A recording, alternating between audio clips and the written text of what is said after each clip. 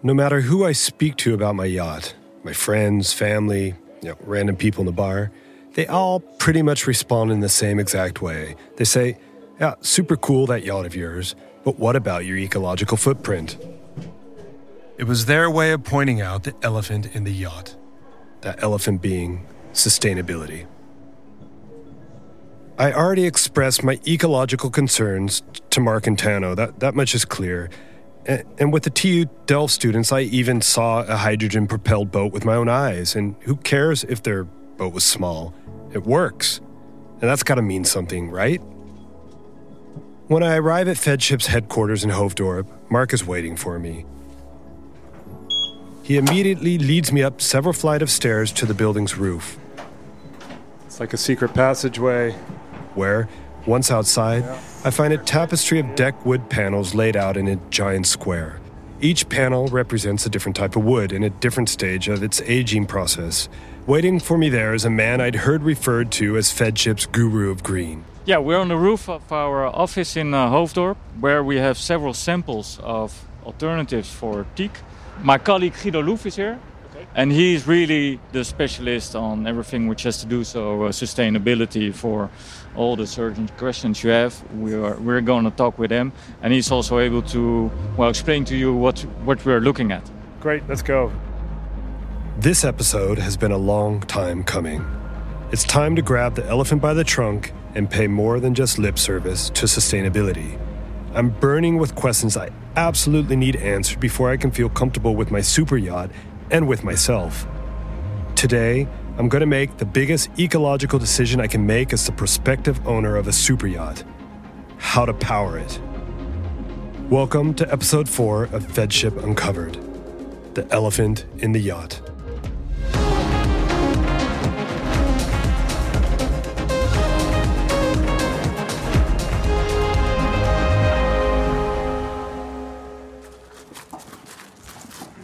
You're the master of all things sustainable, I understand. Well, the master? I'm trying to. Just a quick introduction, you are. My name is Guido Loef. I'm a head of R&D of Fedship. So we're involved with all sorts of difficult stuff and fun stuff as well. So doing testing, doing all sorts of work to get to understand what the technical opportunities are that we can get. But also ways how we can reduce our impact. So if you talk about sustainability, it's all about what is impact we cause and what's the solution. So that's what we work on. It feels a bit odd to be walking across a windy roof in the middle of an industrial area while making a podcast about super yachts. I should be on a boat or in a harbor. I should be able to at least see water, which I can't. Instead, the sky is streaked with the orange and baby blue of airplanes taking off and landing at Schiphol Airport. A few blocks away, there's a train station, and next to that, the longest freestanding bus lane in Europe. And here I am, staring at a tapestry of wood deck tiles made of various natural and synthetic materials. But Mark has brought me here for a reason. While propulsion and fuel play an outsized role in a yacht's ecological footprint, he wants me to know that all the little choice I make matter as well. The type of glass I choose, the upholstery of my furniture, wood for my deck. What I do know is that teak is the go-to wood in the yachting world. And there's a reason for that. It looks good and, not unimportant, it's also impervious to extreme weather conditions. But it's a tropical hardwood with all the negative fallbacks of sourcing wood from the tropics. I'm standing here because I do not want to use teak on my yacht, but finding an alternative is apparently a pretty tall order. Yachting industry standards, quality, comfort, aesthetics. Teak ticks off all those boxes, but you just can't lay down the best teak alternatives on the market. They have to be tried and tested before you can use them. You've set up a little research station here on the roof. Yeah. Actually, it's we have several different tests that we are currently doing, but this is one, and it's focusing on alternative decking materials because of, natural resources are diminishing, and we need to look at ways how we can do pretty much the same thing, but then with other materials, but then in a very sustainable way. And that's actually very challenging if you look at these sort of materials, because there are all sorts of impacts, not only the availability of the resource, but also all sorts of social impacts that are attached to it. So we need to consider a lot of different things. And here we are testing the physical properties. So how do they age? How do they color? How do they feel? So we measure temperatures and all sorts of things. So that's what you see here. So is this something you're interested in? This is definitely something we're interested in, because while I love the feel of a warm teak under my bare feet, I don't think I can morally head out to sea with teak decking. Yeah, no, I can understand. We hear that more and more. And well, actually, what you're referring to, this touch, the things that you feel, it's called effusivity. The way how the warmth or the heat is transferred to the material. And that is something we are also measuring and trying to figure out. So there are both wooden, but also synthetic materials tested, and they have very different behavior. If you look here, you see especially the aging effect on different wood species. So when we started to test them, they looked very different. But over time, a lot of them, while these are different woods, look very similar. And because they age here on the roof, you can also see whether there are consequences of the aging by cracking or discolorization. And so that's what we test here. I do feel that while I'm here, I should do a barefoot test on one of these pieces of wood. Which one would you recommend? Yeah, I think let's try different ones. Okay, I'm going to take off my shoes. Let's do this. Okay. Shall we start with the original wood? So when you say original wood, you mean teak? Teak. Yeah, original teak. Okay, this feels like expectations. Yeah, this is warm teak. This is nice. Yeah. Okay. So if you would take this one or that one, these are two non-wood species. It even says this, you know? Oh, yeah. The texture is different. Okay. It's not the same experience as walking on it with my bare feet. It feels different than teak. It is warm and rough and woodish in nature, but it's not wood. It's made of rice. I think there are a lot of different alternatives. Some of them we don't particularly advise you to use, and perhaps we also don't wish to use them because of the quality. But a lot of them have quite decent quality. I'm willing to take a risk on a sustainable deck. So, well, the one that I like is to use a maple wood, which is something that is growing a lot of different places. You know, I actually eat maple wood bacon. Yeah. You can buy maple wood bacon. It has a ring to it. And syrup, yeah. You can modify this wood without spending a lot of chemicals and things like that. So that's something that is, to me, one to look at. And it's still wood. When the sky darkens and the wind picks up, Guido suggests we continue our conversation inside. Like most people, I often read articles about the planet-warming emissions of airplanes and trucks, cargo ships, and, yes, superyachts. The enormity of the energy transition needed to make mobility more sustainable literally keeps me up at night. And while I try to do the little things to reduce my own footprint, I find myself quietly rooting for the people actively searching for the big solutions. People like Guido.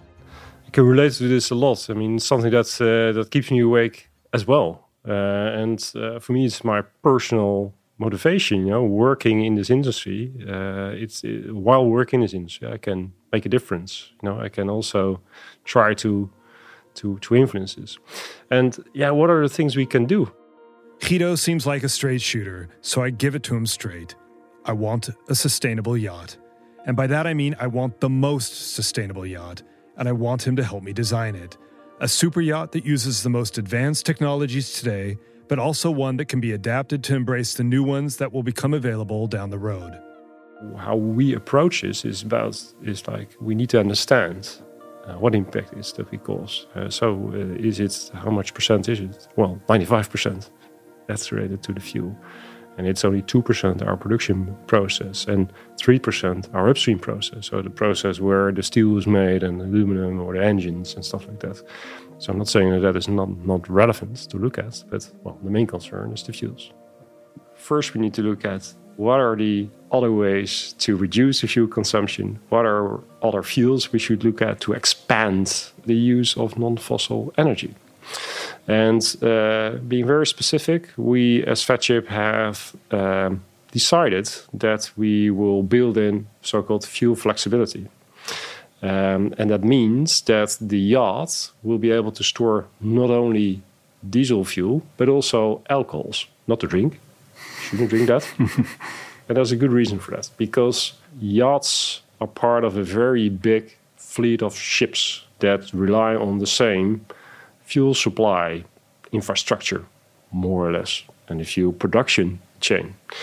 And the big shipping fleet, there's no question what will be the next fuel, but the next fuel will be methanol, because massive amount of container vessels are being built. There's investment done in these, the production of these fuels, in the distribution, in the bunker facilities. Everything is in process. It is being done. And now we are designing and building a new yacht for you, while you will become disappointed if you cannot run on that green fuel that will be available when you will get your super yacht. So just to recap, fuel makes up 95% of a super yacht's emissions, and methanol is the biofuel of choice. FedShip's answer to all this movement is what they call fuel flexibility. Got it? Good. People need to let this sink in, that they can make this move today. The entire fleet. The biggest impact is the fuels. Yeah. We can solve it today without changing the yacht, which is really sustainable. Just retrofitting? No retrofit. Drop in on a fuel. First of all, what? I need to process what he's telling me because it's a little bit over my head. What is a drop-in fuel? So for the next 20 minutes, Guido gives me a master class in hydro-treated vegetable oil diesel, or HVO for short. This so-called drop-in fuel is made out of second-generation flora or fauna biomass and is purified using hydrogen. The biomass consists of oils and fats sourced from various waste and residue flows. So far, so good. Guido then goes on to tell me that in the future, it will be possible to produce drop-in fuels using renewable electricity to create hydrogen, which can then be synthesized into a fuel similar to diesel. Are you still with me? Guido refers to these type of e-fuels as kind of like magic. He is utterly convinced that circular, non-fossil fuels can radically alter the impact of existing Fed ships and not just the new ones being built today. And so on the one hand, I'm completely blown away by what he is telling me, that these fuels exist but they're not being readily adopted already. And on the other hand, I'm relieved there's a viable solution already out there and readily available today. Why isn't everybody doing this? Cost. What are we talking here?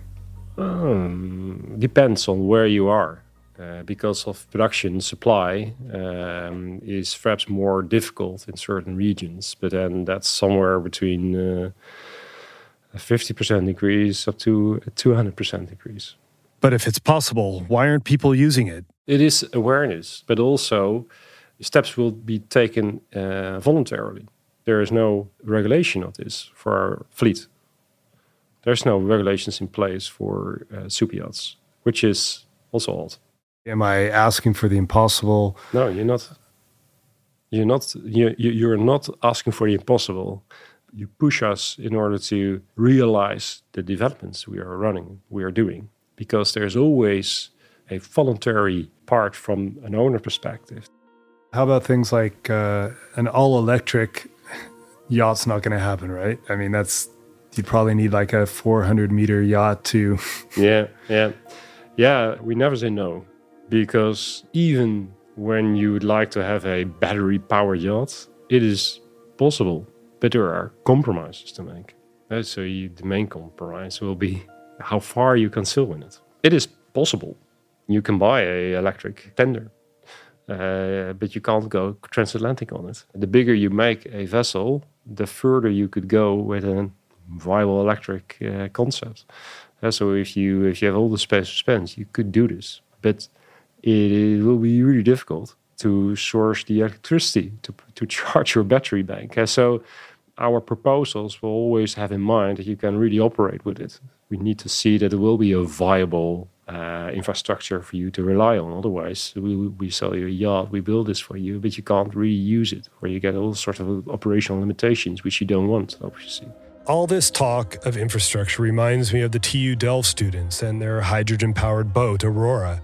Every time they need to refuel their boat, they need to take it out of the water, load it onto a trailer, and tow it 30 minutes down the road to the nearest gas station that carries hydrogen. Guido tells me Fedship is dealing with similar issues, the big difference being you can't lift a superyacht onto a trailer.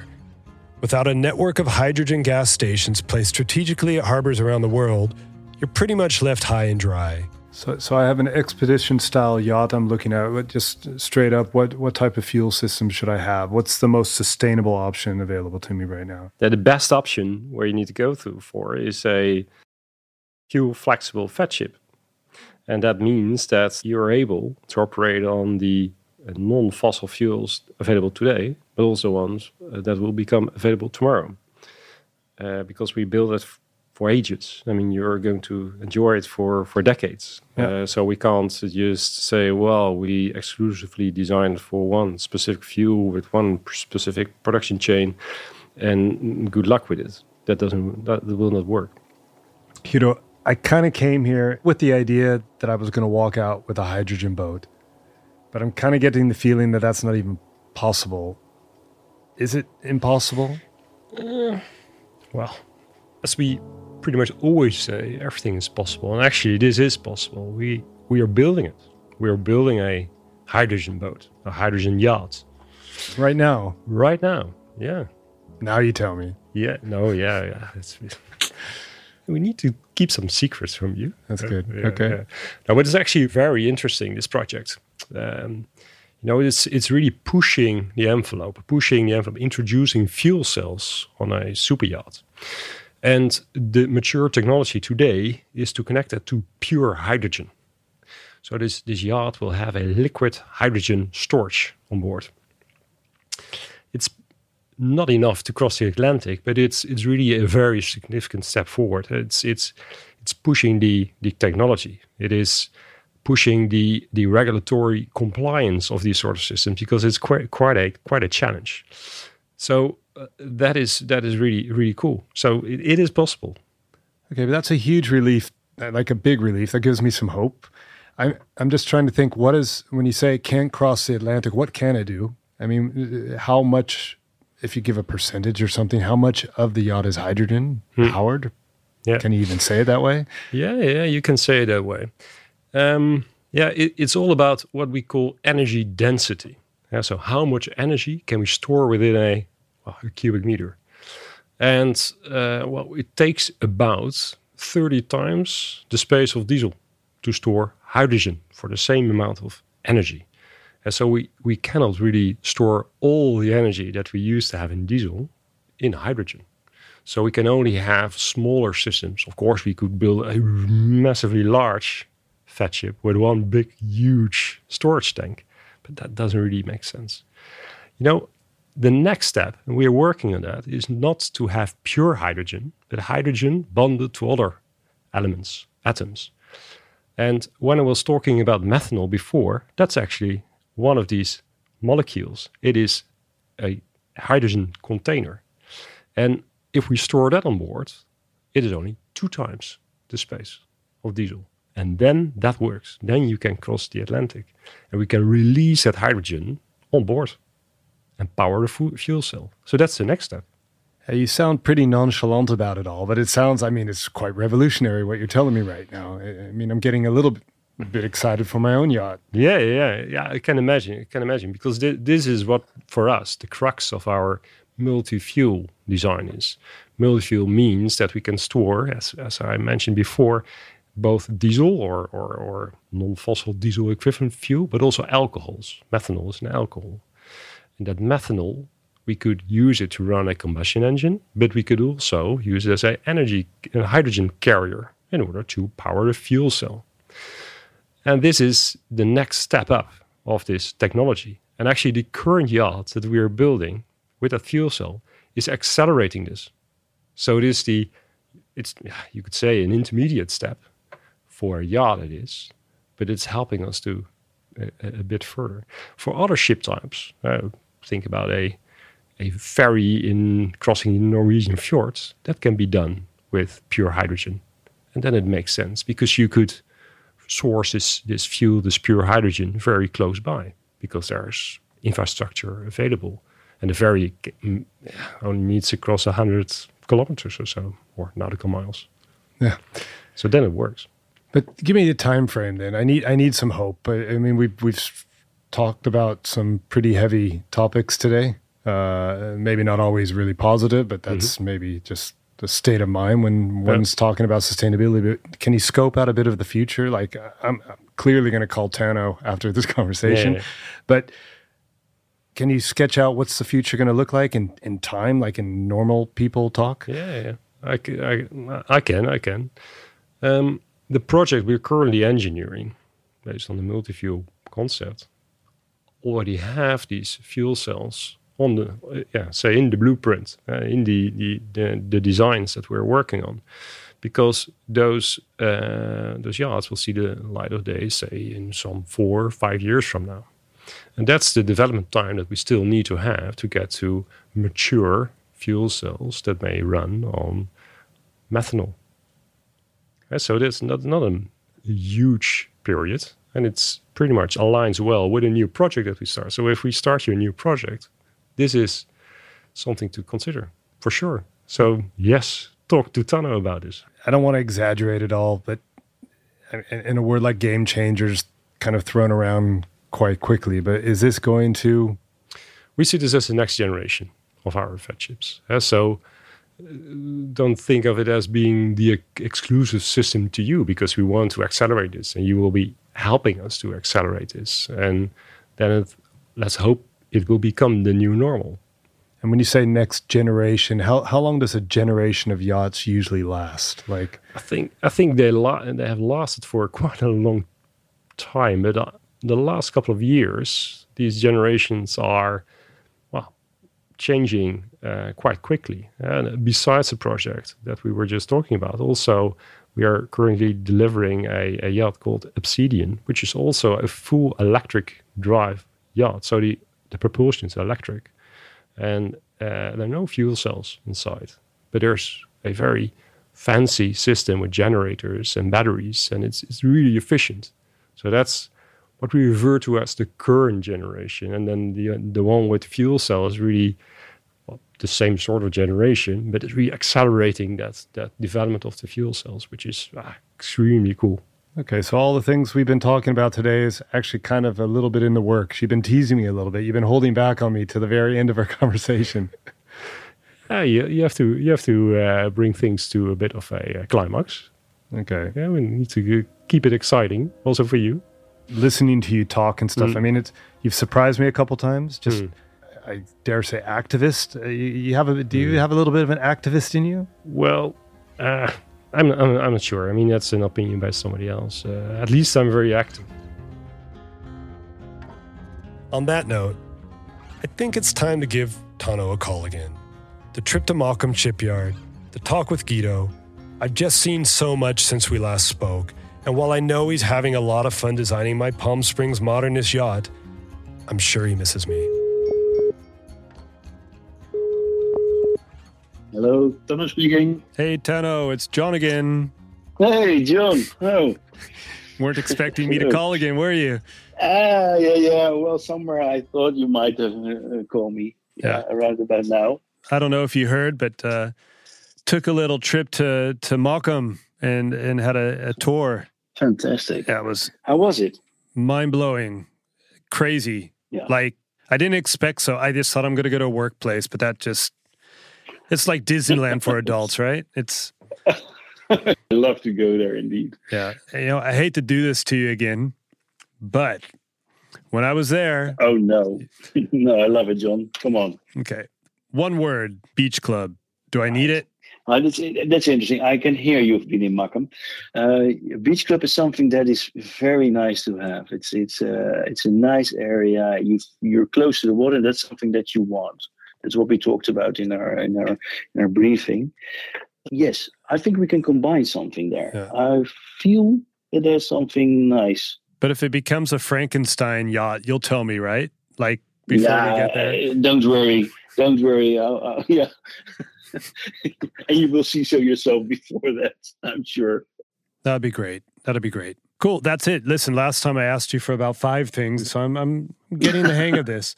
Less work for me then, huh? Yeah. But talking about work, by the way, I've sent you a few sketches that I sketched up after our last meeting. Maybe it's nice to walk that through. Really? A little bit. Let's do that. Did you see them already? I didn't. Did you send them through? Yeah, I did. I was so busy talking about the things I wanted. This is great. Okay, wait a second. Let me open this up.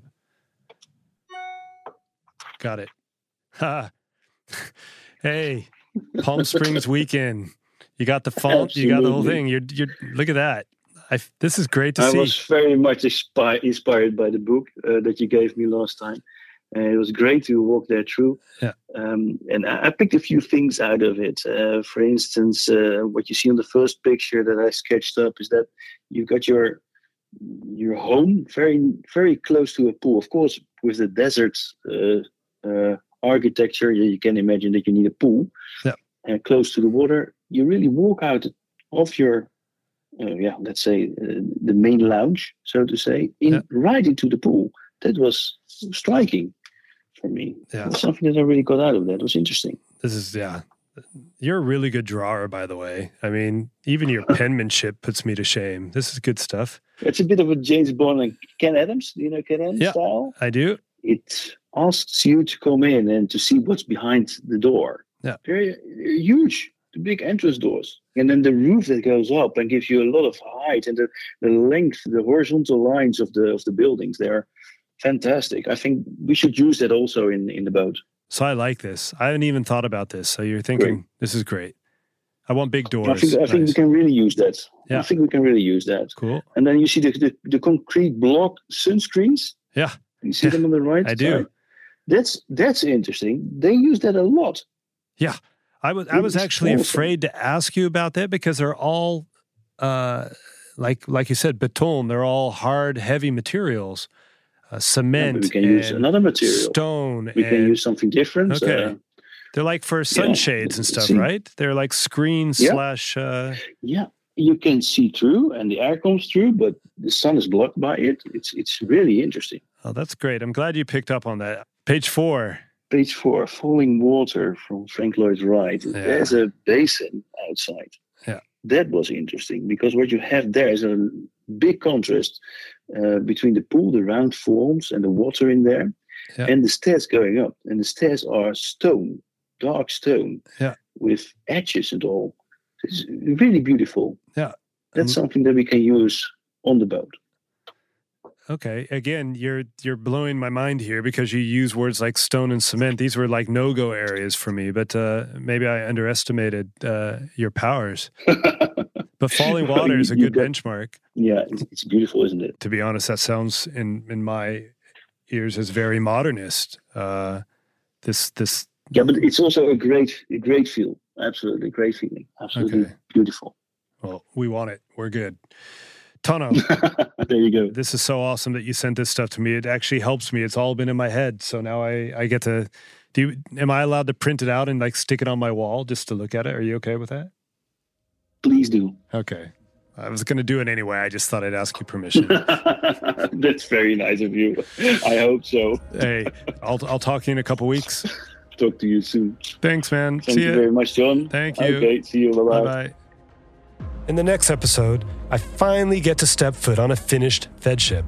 I'll take a tour of the entire ship, from the engine room and the servants' quarters to the beach club and the bridge. This is a pneumatic operated door. It reminds me of Star Trek. That's a Star Trek-y sound, doesn't it? And I'll have a candid conversation with an experienced captain and ask him for some hands-on tips.